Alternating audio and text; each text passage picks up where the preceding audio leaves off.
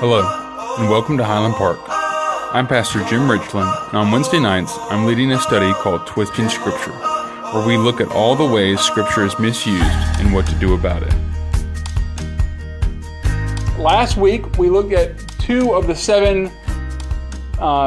big ways that Scripture is misused, and those 7 were as follows. Misquoting the text, inaccurate translations being used. Those were what we covered last week. Tonight we're going to be covering surrounding context ignored, reading into the text, and then going forward we'll look at emotional interpretation, avoiding other passages, and descriptive and prescriptive confusion. So I won't belabor the point with misquoting the text and with inaccurate translations. Y'all already are aware of those, so we won't go through that any further. Hold on just a second. There we go. So moving on to surrounding context ignored. What this basically means is when we are studying God's Word, or when someone is teaching and preaching God's Word, it's easy for us to just isolate a verse or a section of a verse or even a couple verses without looking at what's immediately preceding that, what's immediately following that. And when we take something out of context like that, you can twist Scripture to say just about anything you want it to say.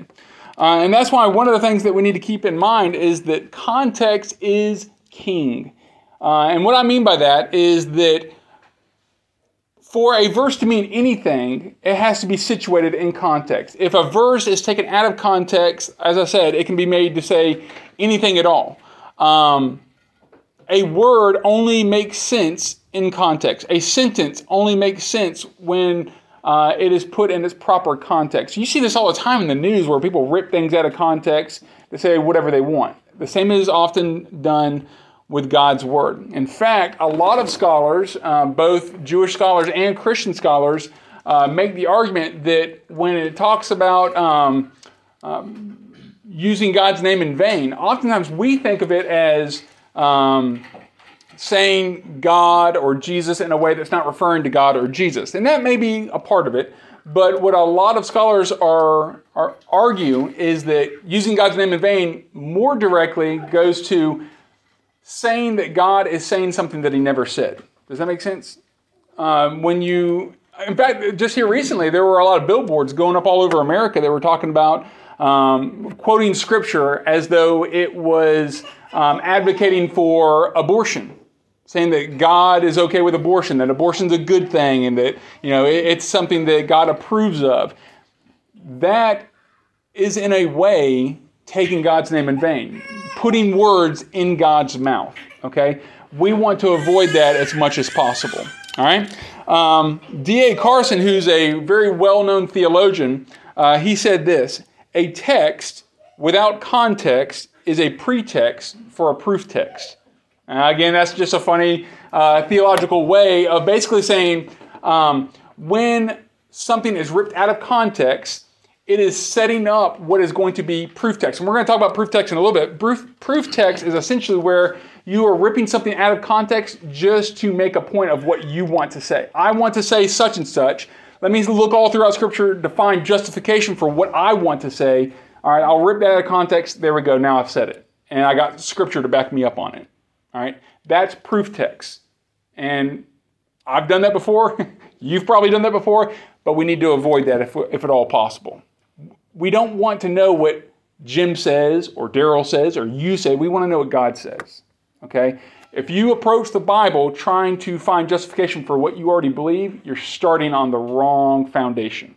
All right? So let's look at some examples of what this means. All right? Here's one. I can do all things through Christ who strengthens me. Y'all have probably heard this before.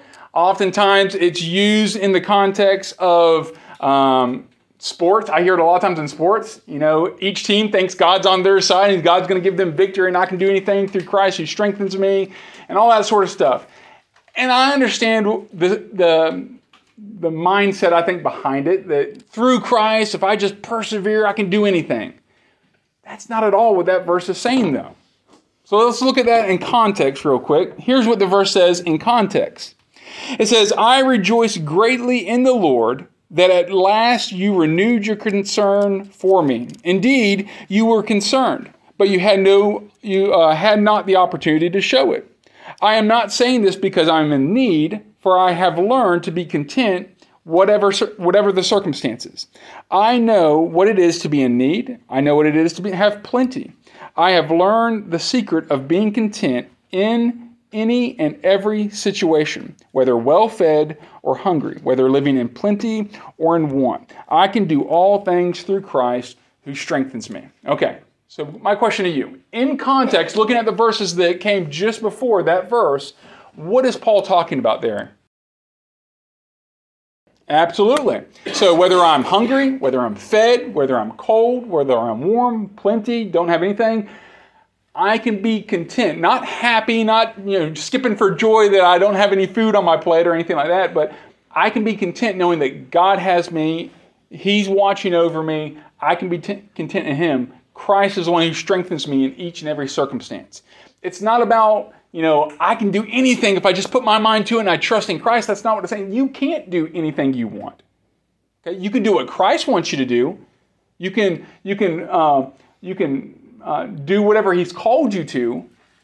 But this isn't a verse to, again, build you up and encourage you to chase your dreams and follow your heart, and Christ will empower you to do that. That's not what this is about. Paul was beaten. He was shipwrecked. He endured some of the harshest treatments, and he was able to do it because of Christ, not because Paul just mustered up the can-do attitude about it. Okay? So we have to be careful on that. Here's another example. Okay? For I know the plans I have for you, declares the Lord, plans to prosper you and not to harm you, plans to give you a hope and a future. Jeremiah 29:11. This is on keychains. This is on bumper stickers. This is something to encourage people that God has a plan for you, and His plan is a good plan. You're going to prosper. He has nothing but great things in store for you.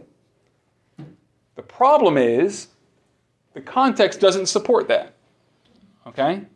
Now, I'm going to read you a little bit of the context. We're not going to get into all of it because, honestly, to get the full context, you've got to read almost an entire chapter of what Jeremiah 29 is really all about. But let's look at a little bit of it, and then I'll kind of fill in some of the gaps that we can't cover. This is what it says in verse 10, just the verse right above our verse that we just quoted. It says this, "This is what the Lord says.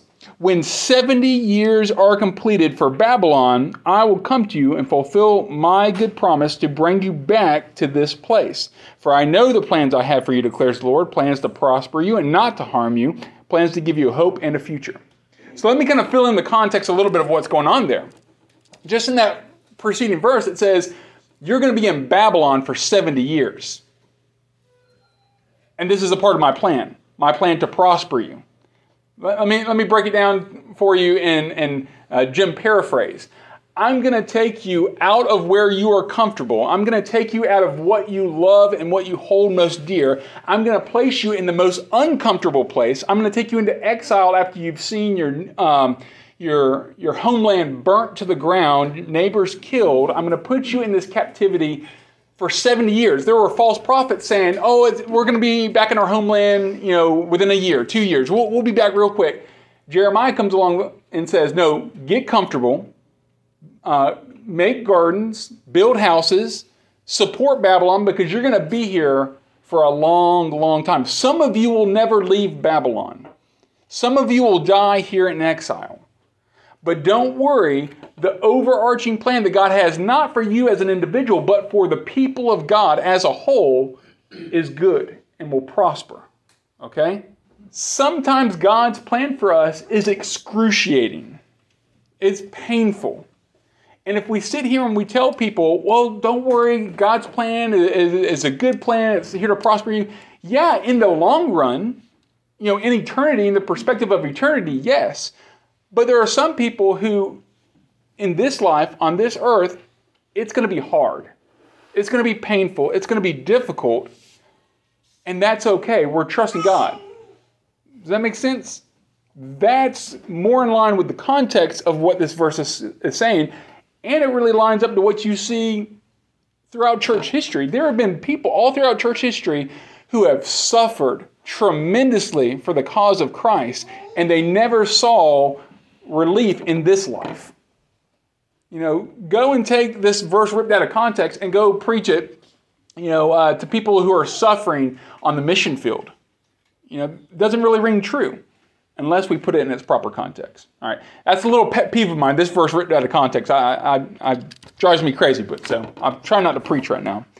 Here's another example: judge not, that you be not judged. You've probably heard this time and time again. This is a favorite verse of atheists and agnostics to throw in people's faces.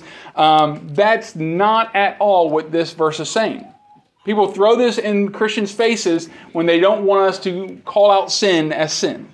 Okay? Stop being hypocritical. Stop judging me. You shouldn't judge. The Bible says not to judge. That's not at all what it says. Here's what it does say. Judge not, that you not be judged, for in the same way you judge others, you will be judged. And with the measure you use, it will be measured to you. Why do you look at the speck of sawdust in your brother's eye and pay no attention to the plank in your own eye? How can you say to your brother, let me take the speck out of your eye, when all the time there is a plank in your own eye? You hypocrite. First take the plank out of your own eye, then you'll see clearly to remove the speck out of your brother's eye. And then the very next verse, which we won't get into here, it talks about not casting your pearls before swine, which sounds like a very judgmental thing to say. How can I judge whether or not I am casting my pearls before swine?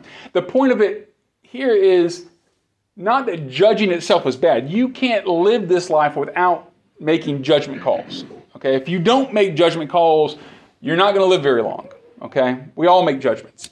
The point is really that we can't make accurate judgments on others unless we first also deal with ourselves.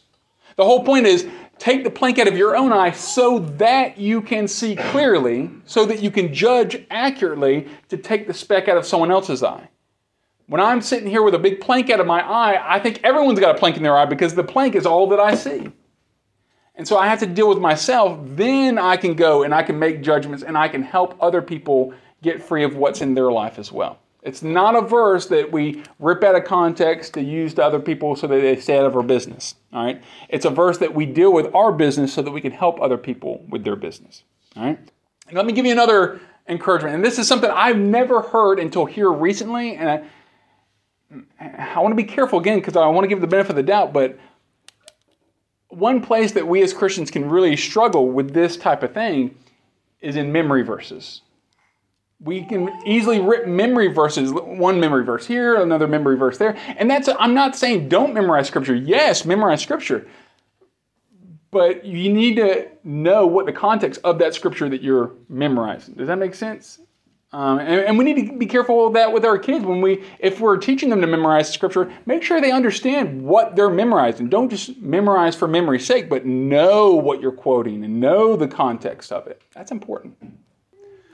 Well, let's take a look at the next little thing. I want to look at some types of context that we need to be mindful of. So as we're trying to avoid ripping things out of context, here are just a few things that we need to keep in mind so we don't do it. And when we hear other people using Scripture, we can kind of keep these things in context so that we understand what this passage actually means, even if the other person is misusing it. One example of this is literary context. Now, by this, what I mean, I'm talking about the words, the sentences, the chapters, the type of literature, the book that it's written in, and just the Bible as a whole. So let me break that down a little bit. We need to, when you're reading, let's say, Psalms, that's poetry. That's not just poetry. It's not like a haiku. It's not like, Emily Dickinson or anything like that. This is ancient Hebrew poetry. And just like there are certain rules in our poetry, there's certain rules in Hebrew poetry. We need to keep that in mind. One example of this is in Hebrew poetry, there is what is called a parallelism, all right? And what that basically means is there'll be a line of poetry, and then the next line will say the exact same thing, but maybe just one or two words are changed around for emphasis. And so it's saying the same thing, but it's trying to draw your attention. It's almost causing you to pause in that poetry to really consider this point, okay? So that's something to keep in mind. How we read a historical narrative, like the book of Acts, like Genesis, like the book of Exodus, stuff like that, is going to be very different from how we read something like a prophetic literature, like the book of Revelation, like certain portions of Daniel. And that is another thing to keep in mind. A lot of the books of the Bible will have multiple different types of literature within them. So Genesis, for instance, has poetry, has symbolism, Hebrew symbolism, has narrative in it, has genealogies. All these are specific literary types that we need to be aware of. In the same way that you don't read a fictional novel the same way you would read the phone book, or the same way you would read a textbook on chemistry. Okay, they're very different, and they are written with different styles, different rules, and things like that. You need to keep that in mind. I often see people, well-meaning people, read all of Scripture in a particular way, no matter what the literature is. Let me give you an example of this, and hopefully I won't, kick over too big of a hornet's nest with this. We often talk about how we need to take Scripture literally.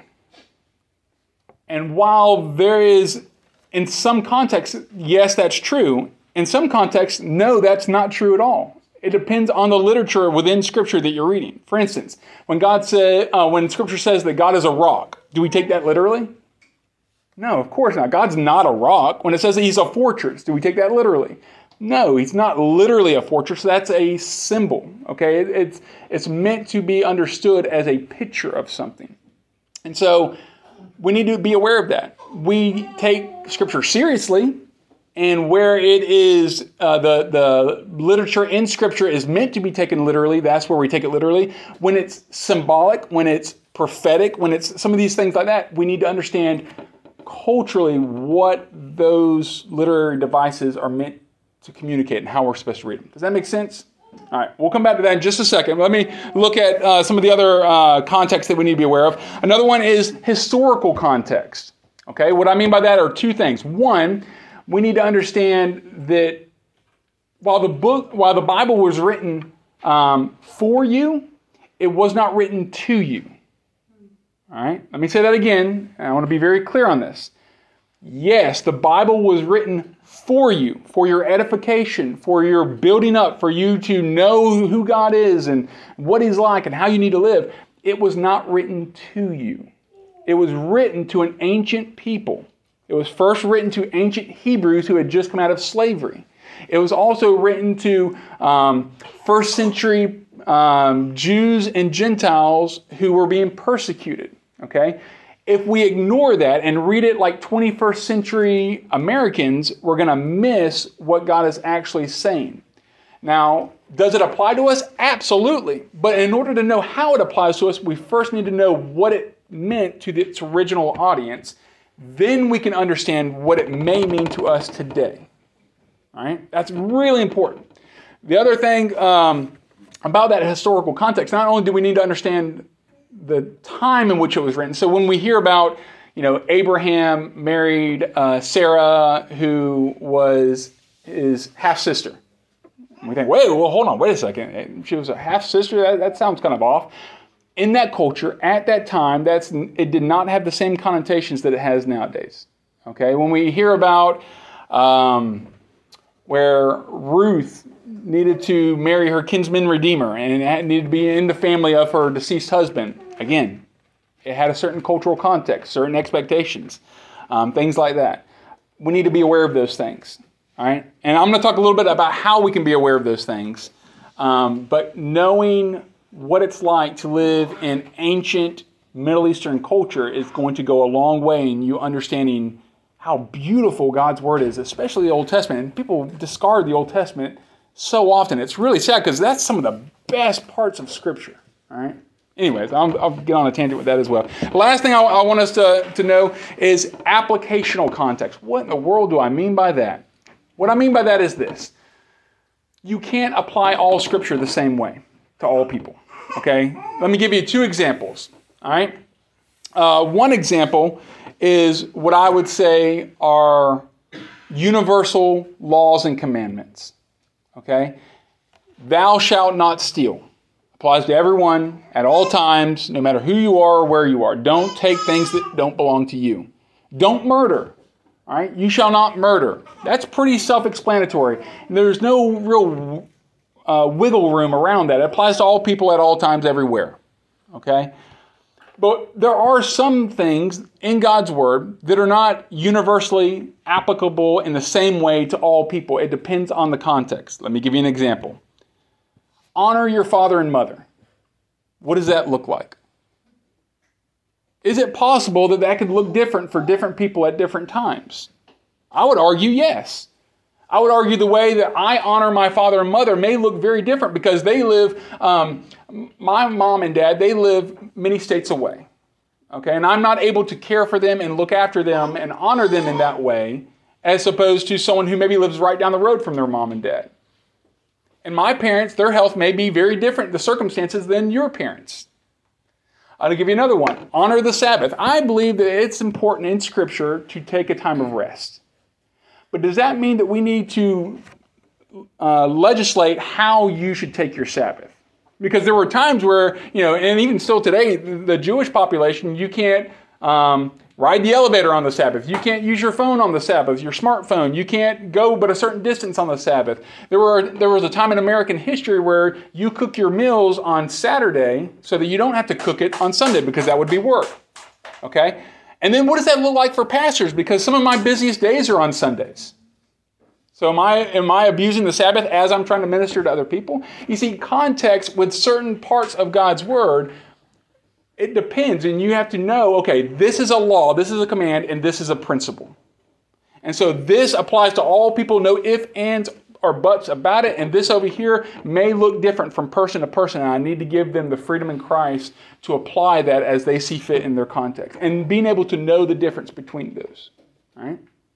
But real quick, so in the time remaining, I'm going to look at a few other things real quick. How do we read the Bible in context? So I'm going to share with you some resources that will help you. If you want to make sure that as I'm reading the Bible, I want to make sure I understand it in context. Here are some things to look at. One, read the surrounding verses. That's pretty obvious. We need to read what's before and after a particular passage. If someone quotes the Bible to you, if you have time, take a look at what's coming before and after that. Take some of these phrases that are often thrown out there, these Bible verses and stuff like that. Take some time maybe that could be part of your devotion, just looking at the context of each of those verses so you know what those passages are actually saying, okay? Another one is read the introduction and study notes in your Bibles. One of the great things about the time that we live in is there are some really wonderful scholars, theologians, translators who have given us study Bibles that have great commentary, great introductions to books of the Bible, so you know what the context of that particular book is, who was the author, who was it written to, what was going around during that time. And then when you get into the study notes, a good study Bible will also give you context into some of those verses as well, let you know what was going on during that time, what the culture was like during that time. That is a tremendous help. And honestly, they don't cost a whole lot of these resources. Also, invest in a good Bible background resource. All right. Again, if you already have a study Bible, a good one, you're already going to have some resources in that way. I shared with y'all earlier about the Blue Letter Bible. It's an online free resource. You just go blueletterbible.com. It has commentaries. It has interlinears. It has background stuff. It has all kinds of stuff for free. But if you really are dead set into spending some money on some good resources, here are just a few. This is a series, the IVP Bible Background Commentary. They have both an Old Testament and a New Testament. Okay, if you get these, and they're great. If you get them, when you open it up, it looks like almost looks like a dictionary. Okay, and as you're working through it, it'll have every book of the Bible, chunks of verses that give you some in-depth, I'm talking in-depth, Bible background on what was going on in the culture, what was going on in this passage, It's a wonderful resource. I will warn you, though, you can get lost in it. You can get very tied up and sometimes even confused in that. But if you're really into the Bible background stuff, that's a good resource. If you would like something a little bit more digestible, something that's a little bit easier to just kind of do in your Bible study, you don't have to break out a bunch of books and take notes and stuff like that. The Culture Background, this one here in the middle, the Cultural Backgrounds Study Bible is a great resource. They have articles in the Bible. They have most of their study notes throughout the passages are fixed on the cultural, historical backgrounds of those passages. Wonderful resource. So if you're looking for a Bible, that's a great one to do. I think they have different translations. That one's an NIV, but I think they have it in several different translations. All right. With that said, let's try to cover our next little abuse of Scripture. We're going to try to hit this pretty quickly. Reading into the text. This is where you are not reading out of the text, but you're reading something into the text. There are two words, fancy words, that make you sound super duper smart if you want to use them.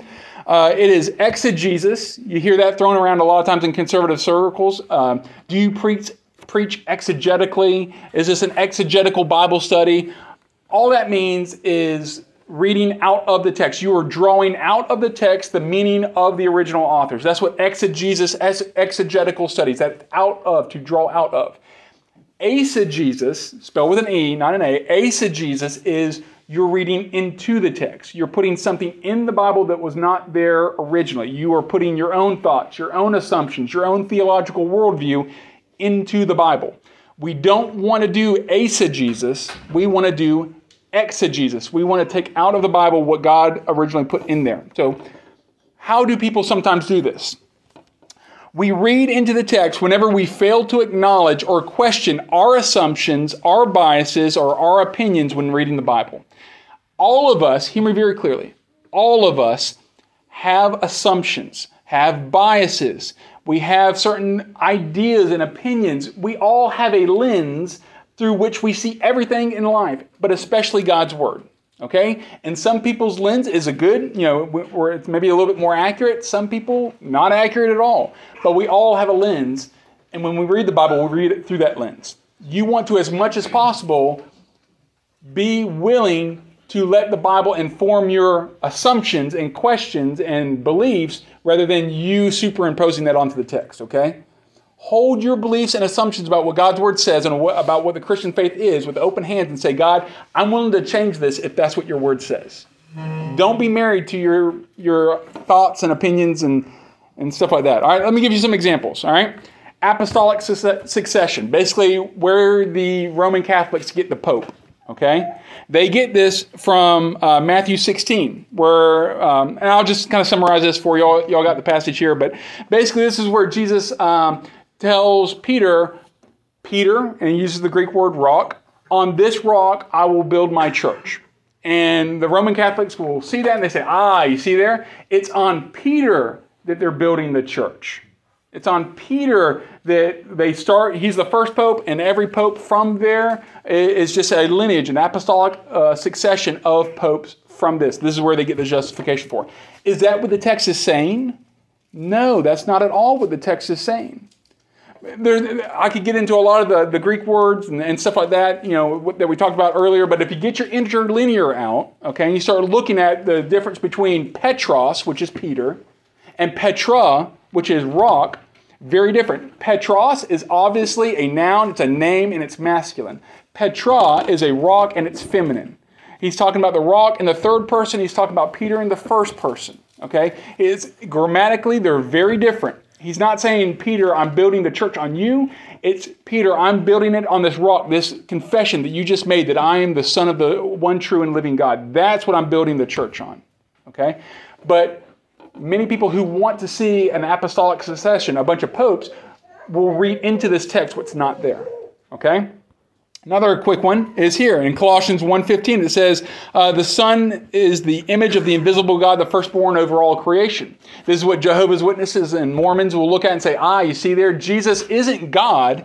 Jesus was the first created above all rest of creation. Is that what that says? No. And we can look at that when we look at the word there for firstborn. It's not talking about firstborn in succession, like 1, 2, 3, 4, but it's firstborn as in preeminence. You are the firstborn. You are the high and lifted up one. You are the preeminent one above all of creation. That's what that word is literally talking about there. But again, if you rip it out of context and read into it what you want to see in it, you can read whatever you want. All right, here's another one, Colossians 4:16. We talked about this the first night of our series here. It says, after this there has been read to you, see that it also is read in the church of the Laodiceans, and that you in turn read the letter from Laodicea. And a lot of people will look at that and say, you see there's a missing book of the Bible. We have Colossians, but he's talking about some other letter to the Laodiceans, and we don't have the book of Laodicea. So there must be a missing book of the Bible. So this must be what Joseph Smith found when he found those golden tablets. He found these missing books of the Bible. Or this is what some of the Jehovah's Witnesses found whenever they got new prophetic revelations. It was these missing books, and God gave it to them. That's not at all what this is saying. If you think about it in context, there were lots of letters that Paul wrote. But when Paul told Timothy later on, bring all my parchments and stuff like that, he was amassing through the inspiration of the Holy Spirit all the letters that he wanted to be included into Scripture. If Paul were to write to his mom, should we include that in Scripture? No, because just because Paul wrote it doesn't mean that it's Scripture. It's what God inspired Paul to write and what God inspired to be included in the canon of Scripture. Does that make sense?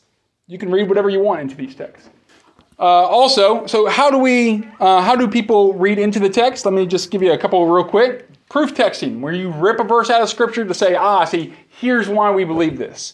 Now, we all do that from time to time. It's not a problem of proof texting as long as you know the context of that verse and you're not ripping it out of its original context. Does that make sense? I can give you Matthew 28, verses 18 through 20 as the Great Commission. All right? Am I ripping it out of context? No, because that is the context. Jesus is telling the disciples before he leaves, here's what you need to go and do. So can I use that as proof text for the Great Commission? Yeah. Can I use that as proof text for, standing and looking at the sky for long periods of time? No. Were the disciples doing that? Yeah, but that's not what that verse is about. Okay? And so proof texting is okay if you know the context, but be careful of it, okay? It's very easy. Silence as evidence.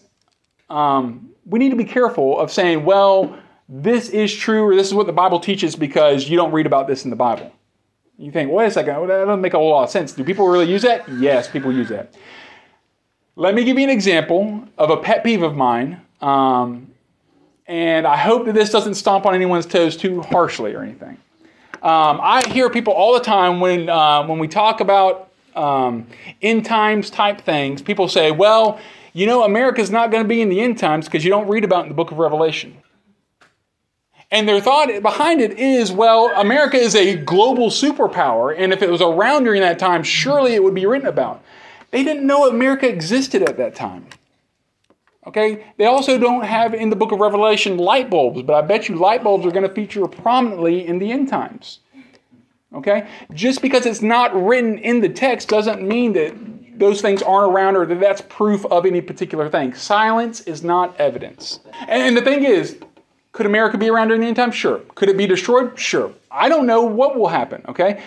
What I do know is that I shouldn't point to the Bible and say, you see that? It's not mentioned there, therefore this must be the case. That's dangerous. That's reading into the text something that's not there. Okay? And then another one, and we've talked about this a little bit already, I think, interpreting the text allegorically or literally according to our preference rather than the text. There's an example of this from St. Augustine from way back when in church history, and he looked at the scripture talking about the Good Samaritan, and he said the Good Samaritan is the world that falls into the ditch of sin, and the people that pass him by, that's the law of Moses that passes them by and doesn't save him, but the Jew who, the Samaritan that comes by and helps the person out of the ditch, that is the church that helps the world out of the ditch of sin and takes them to Jerusalem or the end, and that's heaven. Is any of that in the text? No, absolutely not. He took a parable that was meant to teach about who's my neighbor and who's not my neighbor, That's the point of what Jesus was saying. But St. Augustine used that as an allegory to talk about a whole bunch of other things that St. Augustine wanted to talk about. Okay? That's dangerous, and we need to avoid that. But it's also just as dangerous, just as using allegories where allegories are not intended, it's also dangerous to interpret things literally when that's not what was meant by that, okay? And we can get into a whole bunch of examples of that, but one area to really guard against that is prophetic literature. Be careful of getting into books of prophecy, which are heavily symbolic, and reading those literally, okay? How do we recognize and avoid this? Just a couple things and then we're going to be done because we're already running out of time. Number one, recognize that everyone has an interpretive lens. You have a way of reading Scripture, and if you don't recognize that, and if you don't know what your assumptions are and your biases are, I promise you'll read those into the Bible. So I'm not saying you can get rid of them. None of us can. But you at least need to be aware of them and be willing to change them if that's what the passage requires, if that's what God's Word requires, okay? And then secondly, intentionally study different interpretations of passages. Not that you're going to adopt those passages, but it's always good, I think, to hear what other people think and what other people say and not be scared of that. Okay, let me give you an example, okay? And I'll kind of close on this. I have a list of books here because I love books, all right? 3 views on baptism. I've read this. Has it changed my view on baptism? No. But at least now I understand why other people read those baptism passages differently and come away with different understandings of it, okay? 3 views on the rapture, okay? Our miraculous gifts for today.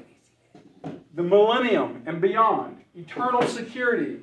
What about those who have never heard? These are all books that give you spirit baptism and Pentecostal views on it. All of these books are by evangelical conservative Christians who read passages that you and I read, and they understand them in different ways. They all agree on the core gospel issues. So I'm confident in saying that they are all born-again believers who will be in heaven, okay? It's okay to interact with people who see things a little bit differently. It doesn't mean that you have to change your views. You don't have to be threatened by it. You can read it and say, that's really silly. That's not how I see that verse of Scripture, and be okay with it, okay?